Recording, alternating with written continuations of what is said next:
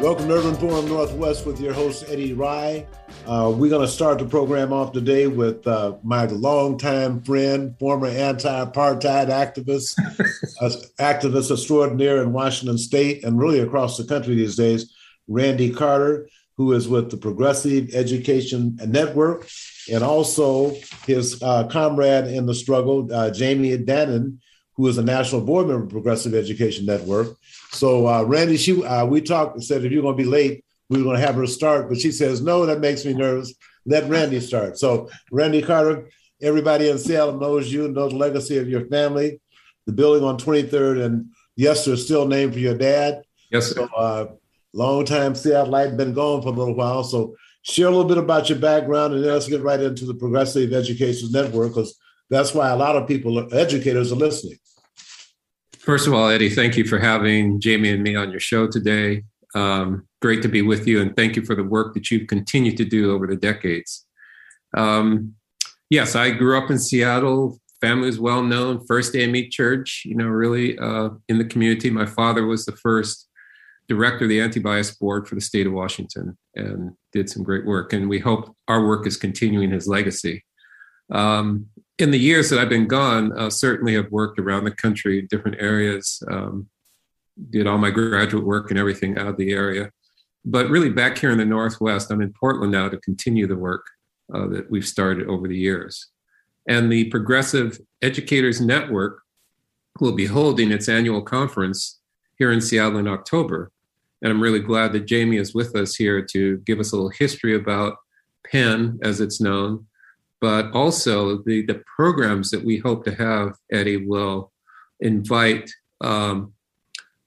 activists, what we call disruptors, people who have brought change to the area, such as yourself and others, and really have a conversation about where we're going as a community and as a country, and then take that back to schools, community-based organizations.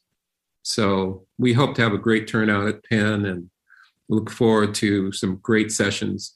We're going to work out into the community as well. And I'm going to ask Jamie to talk a little bit about the history of PEN, but we're going to work with Daybreak Star, with the African American Museum.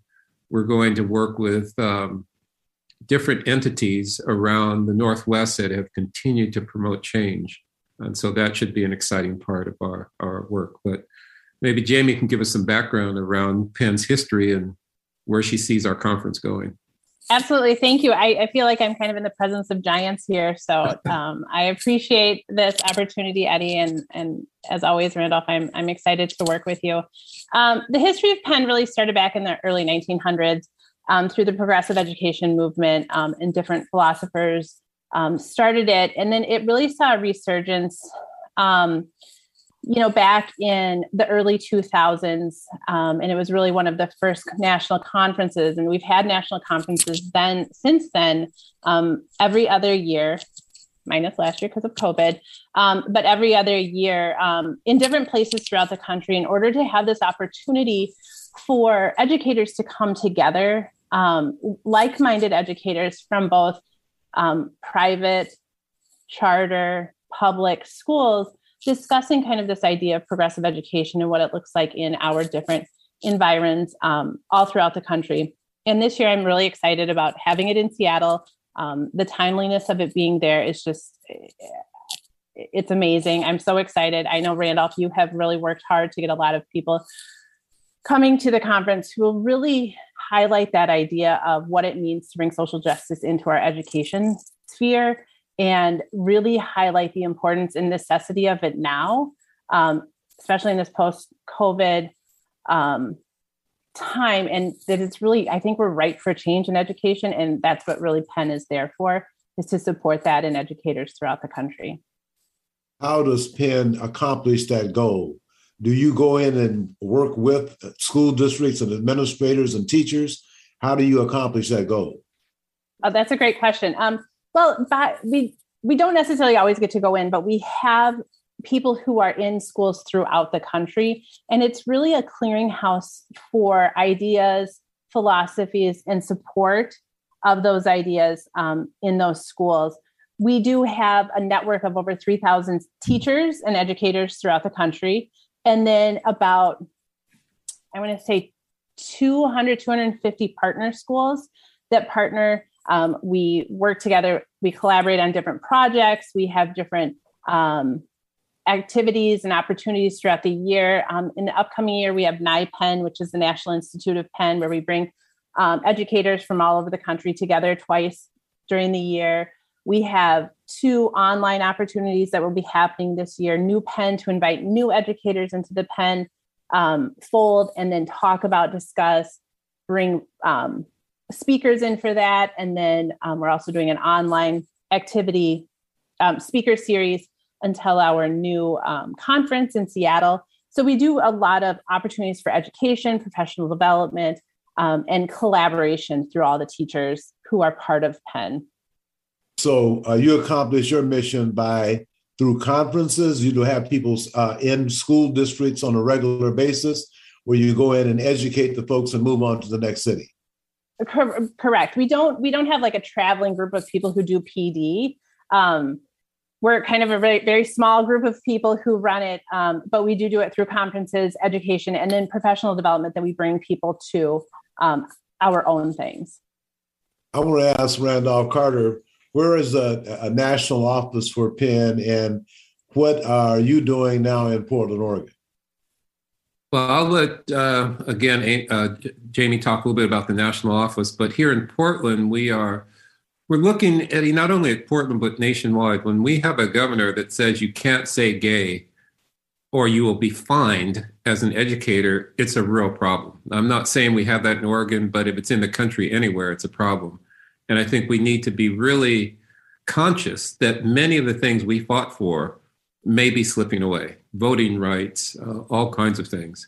So, and we hope to do that by having these straightforward conversations with our children, with their parents, with our community about how we preserve our rights and the things that we have fought hard for and the many things that we still need to advance. We do this in a curriculum. We do it in the way that we teach. We do it in recognizing children's difference and affirm that. We do that by recognizing change and how we have to work hard for change. So yes, we're doing that here in Portland, but we're doing it in partnership with organizations like Penn across the country. Now I want to ask the last few minutes of the program, when will the conference be? How can people access information about Penn? Could you give them a website address? Yeah. The conference will be in October 7, 8, and 9. People can reach our local kind of Penn by writing cpennmelissa@gmail.com. That's SEAPENMELISSA@gmail.com. That will connect you with our local coordinator. We are going to be doing a number of things. We have Jesse Hagopian will be one of our keynote speakers. We will have folks like yourself on a panel. So it's actually, in many ways, Eddie, bigger than the Penn conference. It's a chance to bring all these resources together and really have conversations about where change needs to happen. Is there a location for the conference as of yet? Yeah, the conference is going to be at the Northwest. Is it Northwest School? Is that right, Jamie? We will also be at various places, but that's going to be our main place. We're also going to be at the convention center for part of the time. But we're going out in the community. So we're not just in a room, but we actually want people out experiencing the greater Seattle community. And prayerfully, that's the next virus that's hitting China will not be here during that time or anytime soon. Jamie, I want to ask you, there anything that we left out, anything like you'd like to add the last couple of minutes of the program? I think you hit on it. I think one of as somebody who's gone to a lot of conferences, the gem of Penn is that we have this opportunity to be in the communities in which we have the conference. So we have field trips and things planned for educators that participate in it. And that's really something, it's not just sitting and getting, like you sit in a conference day. So that's really great. And we're all actually in our call for proposals right now. So educators who are out there interested, they can go to the Progressive Education Network website and see the call for proposals there and submit a proposal to present at the conference. Okay, let's have the website one more time, Jamie. It's progressiveeducationnetwork.org. Progressiveeducationnetwork.org. And you mentioned earlier before we went on the air that this pen has been around for quite a while and it's just been reinvigorated. Yes, exactly. There was kind of a renaissance in the early 2000s, but it was really started back in the early 1900s, 1919. It's called something a little different, but with a lot of different philosophers during that time and educators coming together around the same philosophy, these same philosophies. And I want to ask Randolph Carter, what segment of the community do you want to attract to the conference? Just educators or just... No, I want the community to come, Eddie. I want people from all different areas, but folks who want to work for change to come and be inspired and also to share. So we really want to make this a community event and breathe new life into places like I mentioned, Daybreak Star and others that have been doing the work for so long. And I might add, I was there at Fort Lawton, occupied that space. Right there. Yeah, you were too. You know what? I had a little Triumph car with the top down, sports car, and the police had set up a roadblock.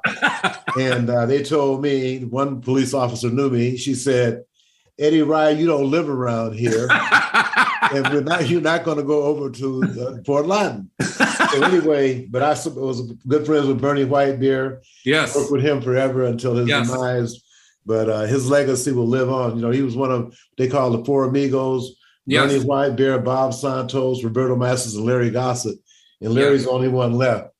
So anyway, guys, and we have folks like the Elmer and Aaron Dixon brothers who got the Black Panthers rolling. And so as all those things. Elmer is writing a book. I'm supposed to put some words in it for him. Okay. So, all right. Well, hey, thank you guys very much, and I look forward to seeing you guys in Seattle. We'll do something again before you get here to make sure people know you're coming.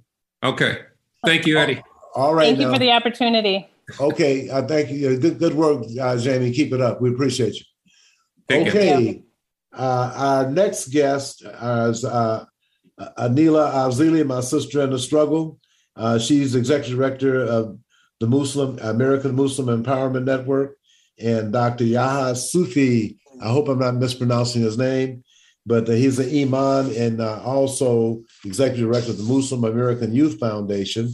And that's why Anila has us on the air right now, because something tragic happened out there. So, Anila, since I know you the best, I'm going to start with you. You're my leader.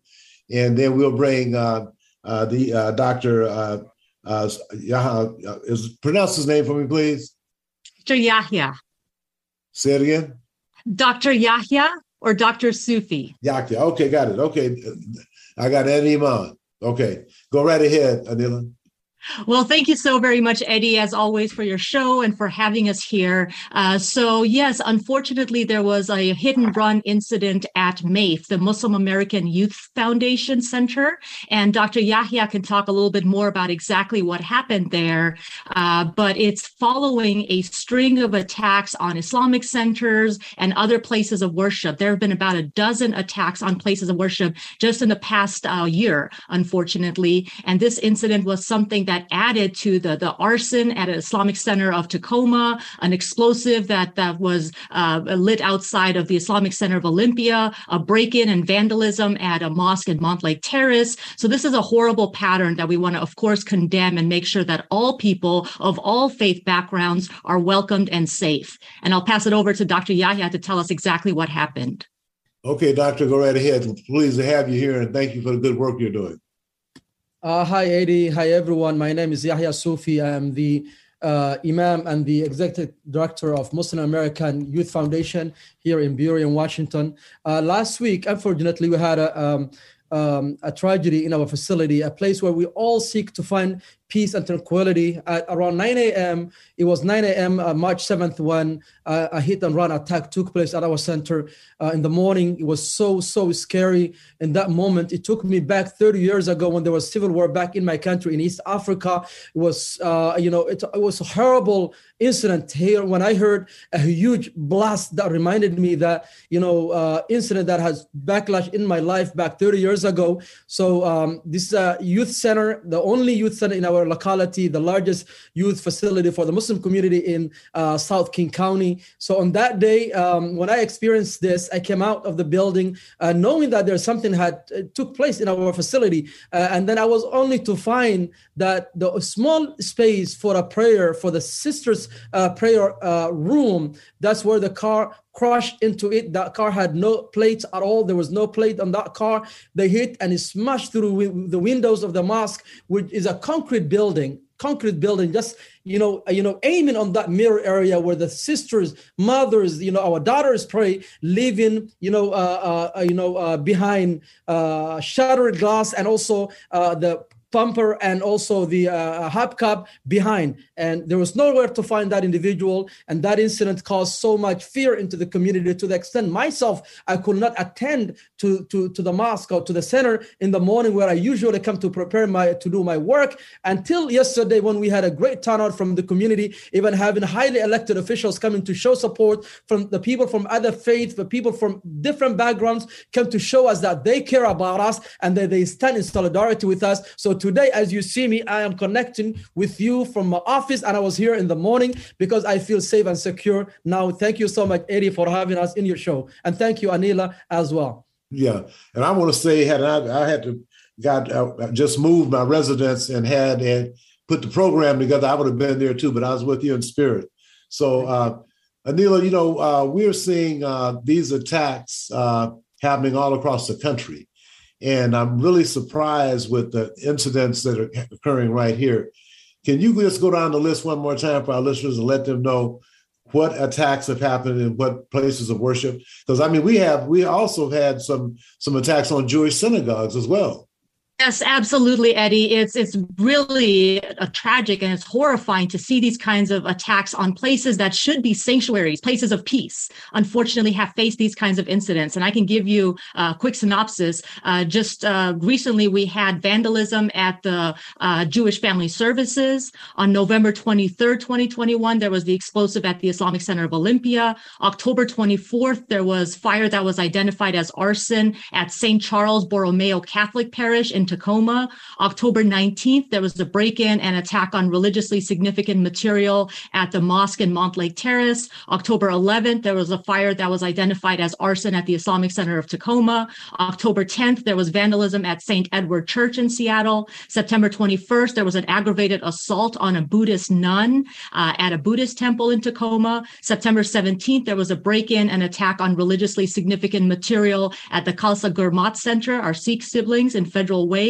On September 12th, there was an arson at Greater Christ Temple Church in Tacoma. In August, there was vandalism at St. Benedict Catholic Church in Seattle. On July 23rd, there was a suspicious fire that destroyed New Life Baptist Church in Tacoma. And on July 2nd, there was vandalism at St. James Cathedral in Seattle. That's just, again, not even a year's worth of incidents that we've seen. And I want to say that we don't know if hate or bias motivated all of these. There may be different rationales or reasons behind any of these incidents, including the one at the Maith Center last week. But the bottom line is, no matter what the motive, these kinds of incidents on places of worship in particular should absolutely not be happening. And that's why we were so happy when we spoke with the governor. We had the private meeting with the governor before the public event last night. And in the private meeting with the governor, he agreed on some of our specific requests. And one of them was to look into creating some kind of task force or working group or committee to look into these attacks on various places of worship and figure out what more we can do to, again, ensure safety and security for all people of all backgrounds. Well, I tell you, Anila, I'm glad that you're on it. And you can see it's being a Baptist, we would say in my church, the devil's been busy. Now, all those folks who want to trash and desecrate the religious institutions, we need to send them to Ukraine along with the folks from January 6th We need, if they want to fight somebody, they need to get on a boat right now and go over there and help the people in Ukraine if they want to fight that bad. But I want to ask the Imam about the kind of programs that they're doing in the youth center and the other work that he's doing in the community. Oh, Eddie, yes. In this facility that you see, mainly it serves the underserved community, the youth from the majority of the background from Somalia and East Africa. It's open to all Muslims and non-Muslims as well. We serve even this youth include youth that are friends with our youth. So it's actually a center for all young people. And our mission is just to educate, enrich, and enlighten the youth. In this facility that you see, we have so many programs that we feel will uplift our young members of the community. As you know, there are the education. It's a way to fortify our youth. So we make sure that we educate them in our community. We empower our youth, and also we provide for them resources that I myself was not able to find when I came to America as an immigrant 25 years ago. I could only find few from my community that I could even walk to them from Highland area to Quilla area, about 8 miles. I will work on a daily basis to find few from my community. So we make sure that we give them an opportunity. We help them to stay away from violence, because there's so many gun violence in our community here in the South, especially from East African community. It involves some gun violence. There's a death from gun violence. There's also, what you call overdoses that they die from, a lot of them. We have large families in this community. So what we do is just to make sure that we balance for them, because this world is all about two-way street. If you can give them a facility like the one we have right now, you're able to actually, guide them. So basically, we have a lot of programs here that include youth mentorship. We have youth counseling, after school programs. We also have like weekend programs. We do sport tournaments. And this is like, we're well known to basketball tournaments that we have. In the past, we were able to convince, Mahmoud Abdul Rauf, who was an NBA player in the past. And then we also had Enes Kanter, who's a current NBA player. They came to hold a weekend basketball tournament for us here for Muslim American Youth Foundation. That was before we even found this facility that you see. Today, we envision to have many NBA players to come by so that we can empower our children. We do have also, camping for our children, and all of this that you see is just to make sure we properly channel their energy. Young people have so much energy that if you find a way to to properly channel them, you can win their hearts. So we are here to balance between like education and activities. So this is what we do for our community. It's fairly new. We're not even here a year in this facility. We didn't even have our grand opening yet. We had a soft opening for the community. There's more to come, but this is what we have done in the past, and we're willing to accept any youth, any young people who is able to come and make it to activities. Well, Imam, that's fantastic. I want to give Anila the last minute to let her wrap it up. And man, I really appreciate your work, Imam. I really do. And so in the future, if you got stuff you need to get things out on the air, and this time it's negative, but next time it might be really positive. So we want to hear from you in your community. Anila? Thank you. Thank you, Eddie. I'll just add on top of what the Imam was saying, that specifically this is the kind of youth facility. It used to be an athletic club, Highline Athletic Club. It's a great facility. There's so many youth there. And that's really what's tragic about this specific incident. But again, what was beautiful was seeing the strong community showing last night from elected leaders, from people of different faith communities, activists, community groups, all kinds of people showing up together. And that's what we got to keep doing. Because as you said, we're always going to have those haters. There's always going to be those people who may seek to destroy, but we really want to build. And exactly as sort of our Islamic faith teaches and our human values teach us, we're really here to spread a message of love and peace and unity. And we will continue, no matter how many times these incidents happen, we will continue making sure that each one of those incidents that may seem negative are going to be used as an opportunity to grow relationships, build stronger and better and with each other, and continue to further our efforts to really promote a different narrative. narrative, one of love and unity and solidarity and strength and resilience.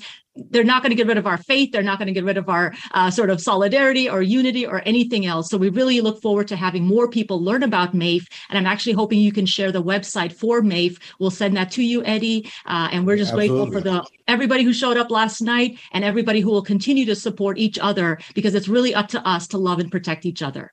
Okay, I want to thank Anila Afzali, who is Executive Director of American Muslim Empowerment Network, and Dr. Yahya Sufi, Imam, and Executive Director of the Muslim American Youth Foundation, whose building was targeted by a hate crime. So thank you all very much for today. Keep up the good work. Anila, I'm proud of you. Keep up the good work. Imam, keep up the good work. We're going to take a break and come back with our next guest after this. Hi, my name is Mian Rice, the Diversity and Contracting Director for the Port of Seattle. As a public agency, the Port of Seattle serves the community, and our investments should benefit everyone who lives and works here. The Port is committed to equity, diversity, and inclusion, and to leveling the playing field. That means continuing to open doors to contracting opportunities to all, especially women and minority-owned and disadvantaged businesses. How can you participate? List your business in Vendor Connect, a database of contractors. Attend PortGen workshops to learn how to do business with the Port. Learn more about contracting opportunities at portseattle.org. For more information on operating a concessions at Seattle-Tacoma International Airport, visit lease.ctacshops.com. Why sit in bumper-to-bumper traffic when you can hop on Link Light Rail and fly by the gridlock? It's a smoother, easier, stress-free way to get where you want to go. Whether you're heading north to Capitol Hill and the University of Washington or south to Columbia City, Tukwila, and the airport, Link Light Rail will get you there quickly and safely. And if you have an ORCA card, even better. Just tap on the yellow card reader when you get on and listen for the beep to let you know your card has been accepted. Then tap your card reader again once you've reached your destination and listen for the double beep to let you know you've tapped off correctly. To find the closest Link Light Rail station or to learn how to get an ORCA card, just go to soundtransit.org and type Link Light Rail into the search bar. Sound Transit's Link Light Rail. Just another way that Sound Transit is powering progress. Alternative Talk 1150. It's good for what ails you. This statement has not been evaluated by the FDA. My next guest is Bob Armstead, who was one of the original founders of the National Association of Minority Contractors, Washington State chapter, and was also with the Washington State Civil Rights Coalition. And the coalition had filed a discrimination complaint with the United States Department of Justice and with the United States Department of Transportation for discrimination against African Americans in Washington State. So, Bob Armstead, is there any new information to report on that matter?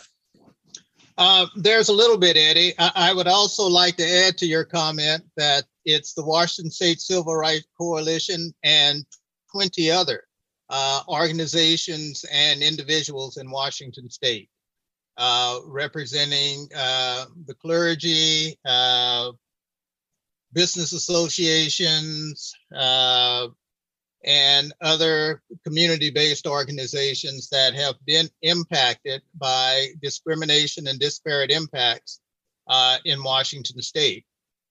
And as you know, and probably most of your listeners know, we did file a civil rights complaint with the U.S. Department of Justice back in November. And we got acknowledgement of receipt of that filing. You were able to provide us with acknowledgement of receipt of that through some of the information that you received from other organizations in the community relative to some of the actions that have taken place since we filed that complaint. Most recently, we received a notice from the U.S. Department of Justice advising us that they thought that it did not appear that they were the proper organization to respond to our complaint.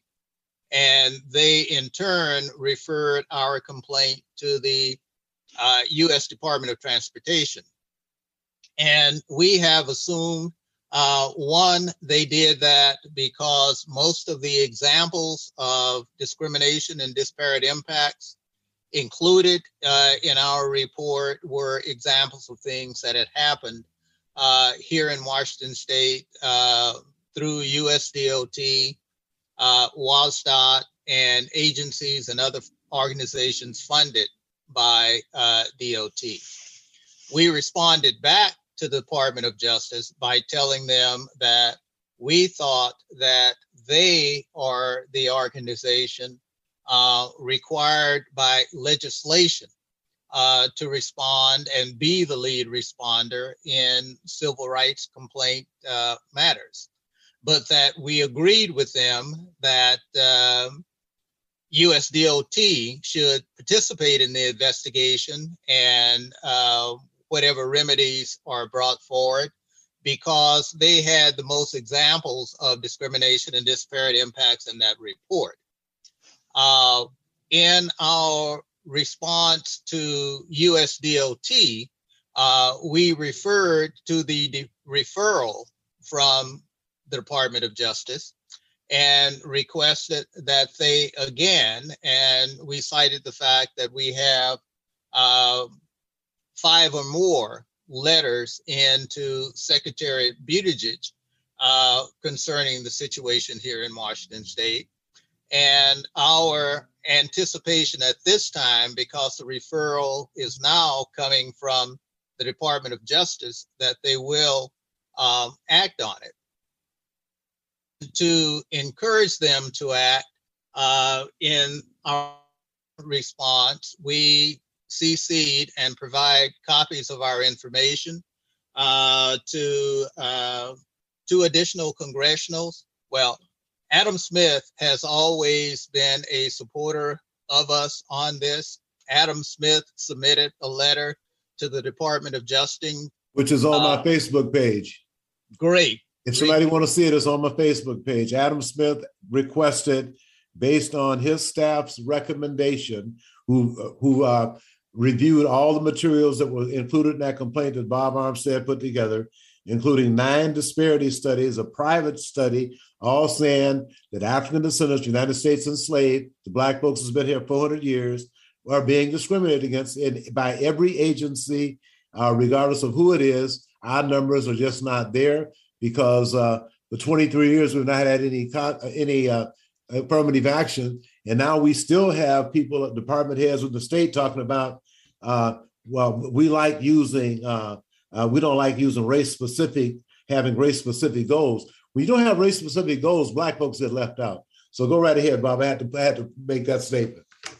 And it's a very good and timely statement, Eddie, because in those 9 disparity studies that you referenced, one of the remedies is to have specific goals and requirements on contracts, when race neutral, which is what the state has used for the last 23 years, processes do not work.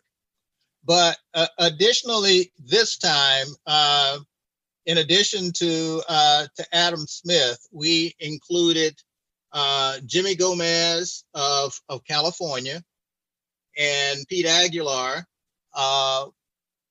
also of California, on this request, because they have introduced legislation in the U.S. House of Representatives to provide additional funding to the Disadvantaged Business Enterprise, DBE program, that the Department of Transportation administers.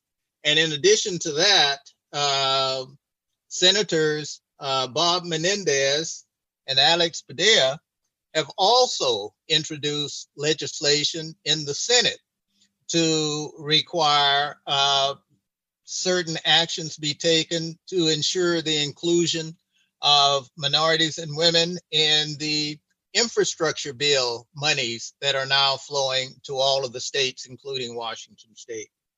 So we have a number of people that are pursuing this from their perspective. We are Washington State specific and African American Black citizens of Washington State specific, but the goals are the same. That we also included Senator Maria Cantwell as the CC on this letter, because she is the chairman of the Transportation Committee. It's the Commerce, Science, and Transportation Committee in the Senate. And we included Peter DeFazio from Oregon, who is the chairman of the House Transportation Committee. We've included them because they have the power to request and require that Pete Buttigieg not only respond to our requests, but enforce rules, laws, and regulations that are on the book and be prepared to enforce the laws, rules, and regulations that will come about when the legislation that's being proposed in the House and Senate now are passed. Bob, I tell you what, this is so important. I want to take this minute to read who the persons and organizations were who signed on this complaint. Reverend Dr. Kerry Anderson, Pastor First CME, Bob Armstead, Civil Rights Coalition, Bishop Zachary Bruce, Pastor Freedom Church, Claude Burfict, First Vice President of King County NAACP, Dominique Davis, Executive Director of Community Passageways, Bill Dickens, Tacoma Pierce County Black Elective Economic Development Committee, Ernie Dunston, President Emeritus, Seattle Breakfast Group, Hayward Evans, who's on hold right now, co-convenor of the MLK Jr. Commemoration Committee, Reverend Dr. Robert Jeffrey, pastor of New Hope Missionary Baptist Church and founder of the Black Dollar Days Task Force, Jonathan Johnson, President of Tacoma, Washington, NAACP, Richard Johnson, Kent Black Action Commission, Roberto Jordan, the immediate past president of Black Firefighters and Sheriff Festival Sundiata, Raymond Miller, chair of the NAACP Armed Services and Veterans Committee for Washington, Oregon, and Alaska, Sade Moore, chair of the Seattle King County Martin Luther King Organizing Coalition, Lyle Quasim, chair of Tacoma Pierce County Black Elective, myself, Robert Stevens, commander of the Seattle Chapter National Association of Black Veterans, Reverend Dr. Paul Stute, senior pastor, Trinity Baptist Church in Everett, Pastor Lawrence Willis, president of United Black Christian Clergy, Reverend Dr. Harriet Walden, founder of Mothers for Police Accountability, Bishop Reggie Witherspoon, Bishop of Church of God in Christ, Seattle and Tacoma. That is who signed on the dotted line. And I see that we've also been joined by Hayward Evans and Senator Twina Nobles. And she's a little early, but I'm so glad you were on so you could hear that, Senator Nobles. So I just wanted to let you know that Hayward has a quick announcement. We're going to go right to you. Eric, we're going to hold a break until the end. We have Senator Nobles. We can't take a break while we have Senator Nobles. We've been trying to get her, but she's been in session. So Hayward, you want to do your comment right now? Yeah, thank you for having me, Eddie. And great job, Bob. I got to just salute you on that one. Look, at the 54th anniversary of the assassination of Reverend Dr. King is coming up April 4th. Everybody remembers what happened in Tennessee 54 years ago. This year, as we do annually, we're going to be honoring 5 people in our local community who've contributed significantly to the civil rights movement. And just remember those folks who have passed away. It's our day of remembrance. A lot of people passed away in 2021. Representative Vivian Caver, Dr. Thaddeus Spratlin, Dr.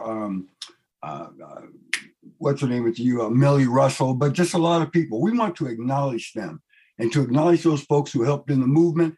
April 4th, Holgate Street Baptist Church, Minister Jimmy Hurd is the pastor there.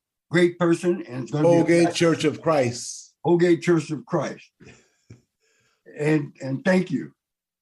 So that's on April 4th, beginning at 5:30 with a reception, and the program starts at 6. Yes, there will be a great diversity of foods, different ethnic dishes. that we'll be serving up. And do I have a chance to just name the recipients? No, why don't we save that for, we're going to be on the next two Saturdays. So why don't we save that?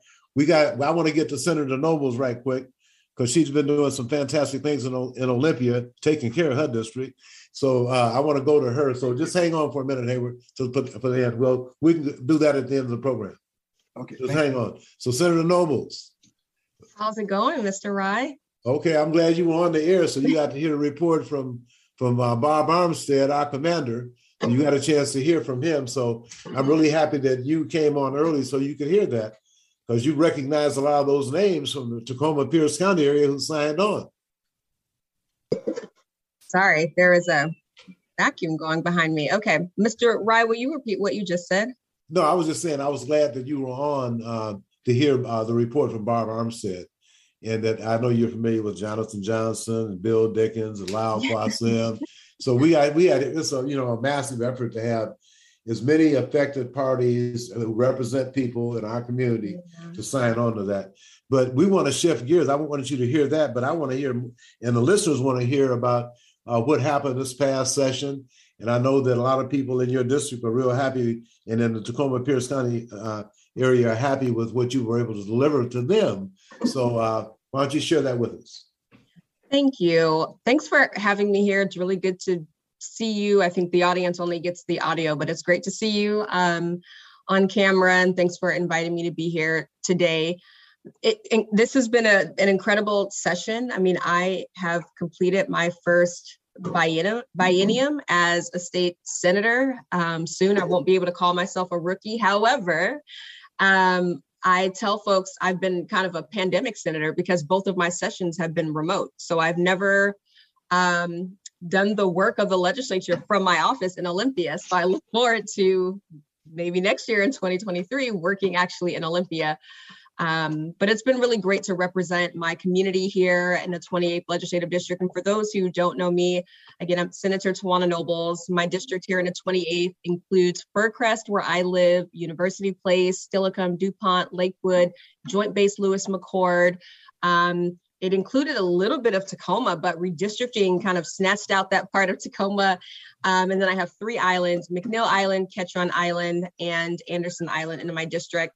So I definitely have tried to work really hard on not just bills over the past 2 years, but sponsoring, operating, and capital requests that will benefit my district, as well as making sure that I'm a voice for my district on the Transportation Committee. And so I'll go through some of the work that we've been able to lead, but I could have never honestly imagined the level of talent of my colleagues, other senators who serve in our legislature.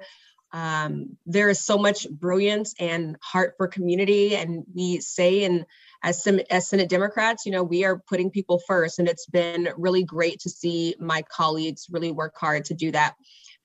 So right now I have some bills on the governor's desk. I have my Diaper Need Act that I worked with in partnership with community to create a $100 diaper subsidy. So families who are receiving TANF will receive an additional $100 if they have children under the age of 3, because we know children that age are still in diapers, but they'll receive an extra $100 to be able to better afford diapers. But they can use the funds to purchase any other basic or essential needs that they have for their young children.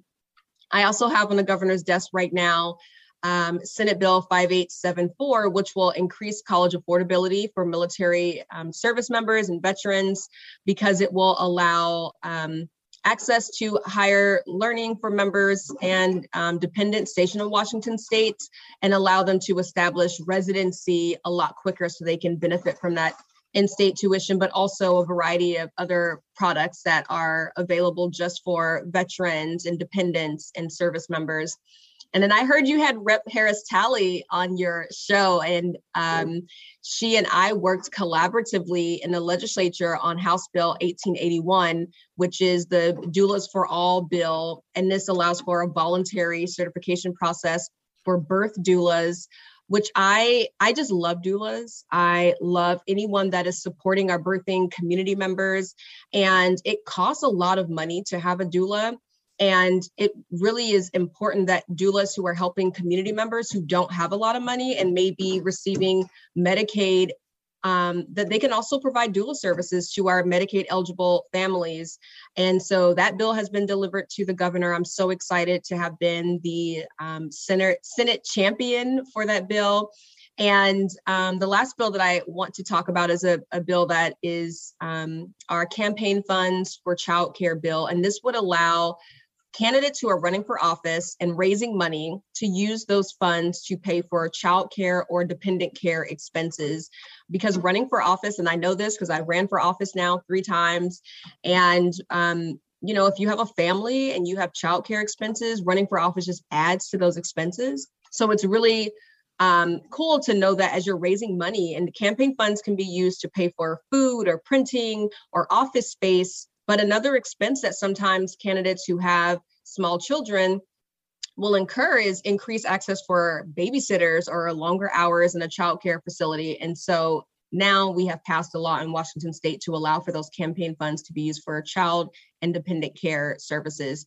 And so we're just waiting for the governor to sign off on all those bills. And I definitely would call it a successful session. But we don't just pass bills in the legislature. We also work really hard to get money to our district. And so I championed several operating budget requests. $800,000 for the Commission on African American Affairs will be used for reporting data on the condition of Black Washington residents. And it will also create a dashboard displaying the data and providing recommendations.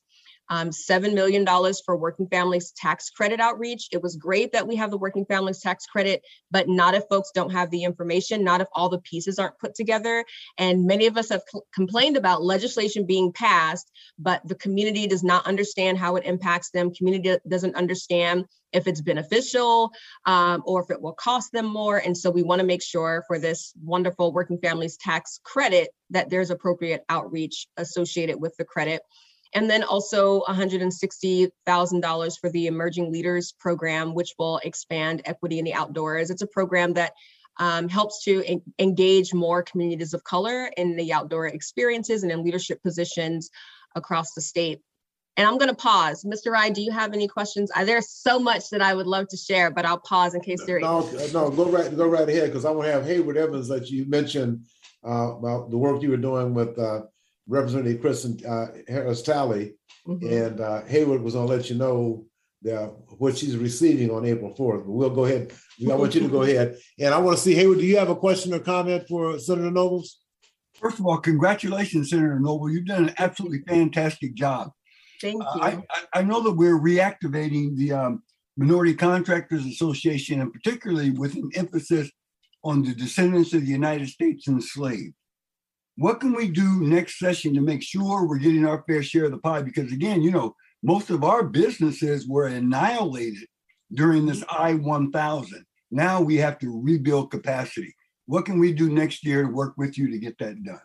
Yeah, great question. And thankfully, we have a bit of a plan. So as a newer senator, and honestly, I think even with experience, there are going to be new issues and new topics. And so you just have to stay learning. And I think as a new senator, there's so much that I have to learn. But this issue of contracting and how it impacts contractors of color is one that I'm starting to learn more about as it relates to pieces of legislation, and legislation that sounds really good because it's like pro labor and it's beneficial for lots of community. But I'm learning that in the language and actually in the actual legislation and what it looks like on the ground, it will hurt communities of color.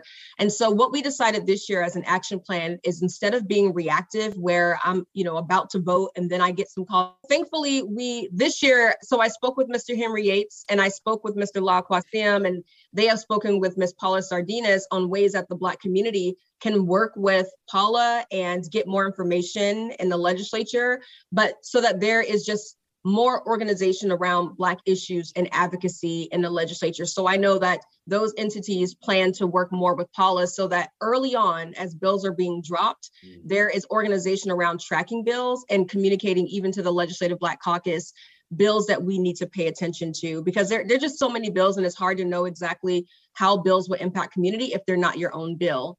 So my the answer to your question is to work in partnership with Mr. Yates, with Mr. Quasim, with Paula, and with anyone else who's tracking bills to make sure that we as legislators know what bills will benefit or could cause potential harm to communities of color around contracting.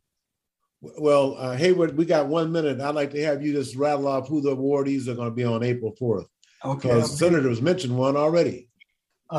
If I may, Thelma DeWitty, it's the Education Advocate Award. Thelma was the first African-American to work in the Seattle Public Schools. The award's named after her. It goes to Seattle School Superintendent Brett Jones, Eddie, who you pushed to help get in there. Anyway, another story. And then the A. Philip Randolph Uniting Workers Award, and that's Larry Brown, President AFL-CIO for the state of Washington State Labor Council. The Edwin T. Pratt, and everybody should look up Pratt. He's the one who was assassinated, never found his killer, when he was the executive director of the Seattle Urban League. But that's the Community Leadership Award, goes to the Central District Community Preservation Development Authority Board of Directors. All of them get a part in it, and that's Dr. Lewis Rayburn is the chair/president. The Public Servant Award is State Senator John Henry Ryan Public Servant Award. He was the first African-American state senator. Wrote some great legislation, can't get into it right now. But anyway, that's Kristen Halley. That's your lady. Callie's getting that one. Good. And then the last and not final award goes to George Washington Bush, founder of the state of Washington, African-American. It's a Living Legacy Award, and that's Chris H. Bennett. Not B. Bennett, H. Bennett, his dad. Okay. Thanks, Hayward. We're out of time. Senator Nobles, thank you so much for being here today. And Hayward, thank you always for being there, brother. So we'll be talking with you real soon, and really proud of the job you're doing down and representing the people. So thank you very much. Thank you for having me. Okay, Eric, we'll take that last break and come back for the close. Hi, my name is Mian Rice, the Diversity of Contracting Director for the Port of Seattle. As a public agency, the Port of Seattle serves the community, and our investments should benefit everyone who lives and works here. The Port is committed to equity, diversity, and inclusion, and to leveling the playing field. That means continuing to open doors to contracting opportunities to all, especially women and minority-owned and disadvantaged businesses. How can you participate? List your business in Vendor Connect, a database of contractors. Attend PortGen workshops to learn how to do business with the Port. Learn more about contracting opportunities at portseattle.org. For more information on operating a concessions at Seattle-Tacoma International Airport, visit lease.ctacshops.com. Why sit in bumper-to-bumper traffic when you can hop on Link Light Rail and fly by the gridlock? It's a smoother, easier, stress-free way to get where you want to go. Whether you're heading north to Capitol Hill and the University of Washington or south to Columbia City, Tukwila, and the airport, Link Light Rail will get you there quickly and safely. And if you have an ORCA card, even better. Just tap on the yellow card reader when you get on and listen for the beep to let you know your card has been accepted. Then tap your card reader again once you've reached your destination and listen for the double beep to let you know you've tapped off correctly. To find the closest Link Light Rail station or to learn how to get an ORCA card, just go to soundtransit.org and type Link Light Rail into the search bar. Sound Transit's Link Light Rail. Just another way that Sound Transit is powering progress. Make it a great day. Keep your dial on Alternative Talk 1150. Okay, Eddie Ryback, want to thank you for joining us today. Want to thank Liz Alzier, City of Seattle's Purchasing and Construction Services Office. I want to thank Mian Rice, Manager and Director of the Port of Seattle's Diversity Contracting Office, along with Lawrence Coleman, Ms. Reagan. And also I want to thank Sound Transit, Office of Civil Rights, John Tay Robinson. And I also want to thank the people in account payable, like Ms. Rosalind Wilson and Nikki Croxton. I guess she's off for a while. Nikki, get well and come on back. And Hayward, thank you always for being here, brother. I want to thank Bob Armstead And hopefully you guys heard who is behind this complaint. It's very important to think. Some people think, some Lone Rangers file a complaint. That is 21 names of individuals who are known not only in the city and the state, they are known throughout the country for their contributions. And hopefully it's enough to have the DOJ look at, because I'm really concerned with the direction Merrick Garland's going in, handcuffing Kristen Clarke, the Deputy Director for Civil Rights at DOJ. Merrick Garland let her go and do her job. So thank you very much, Eric. We'll talk to you again next week.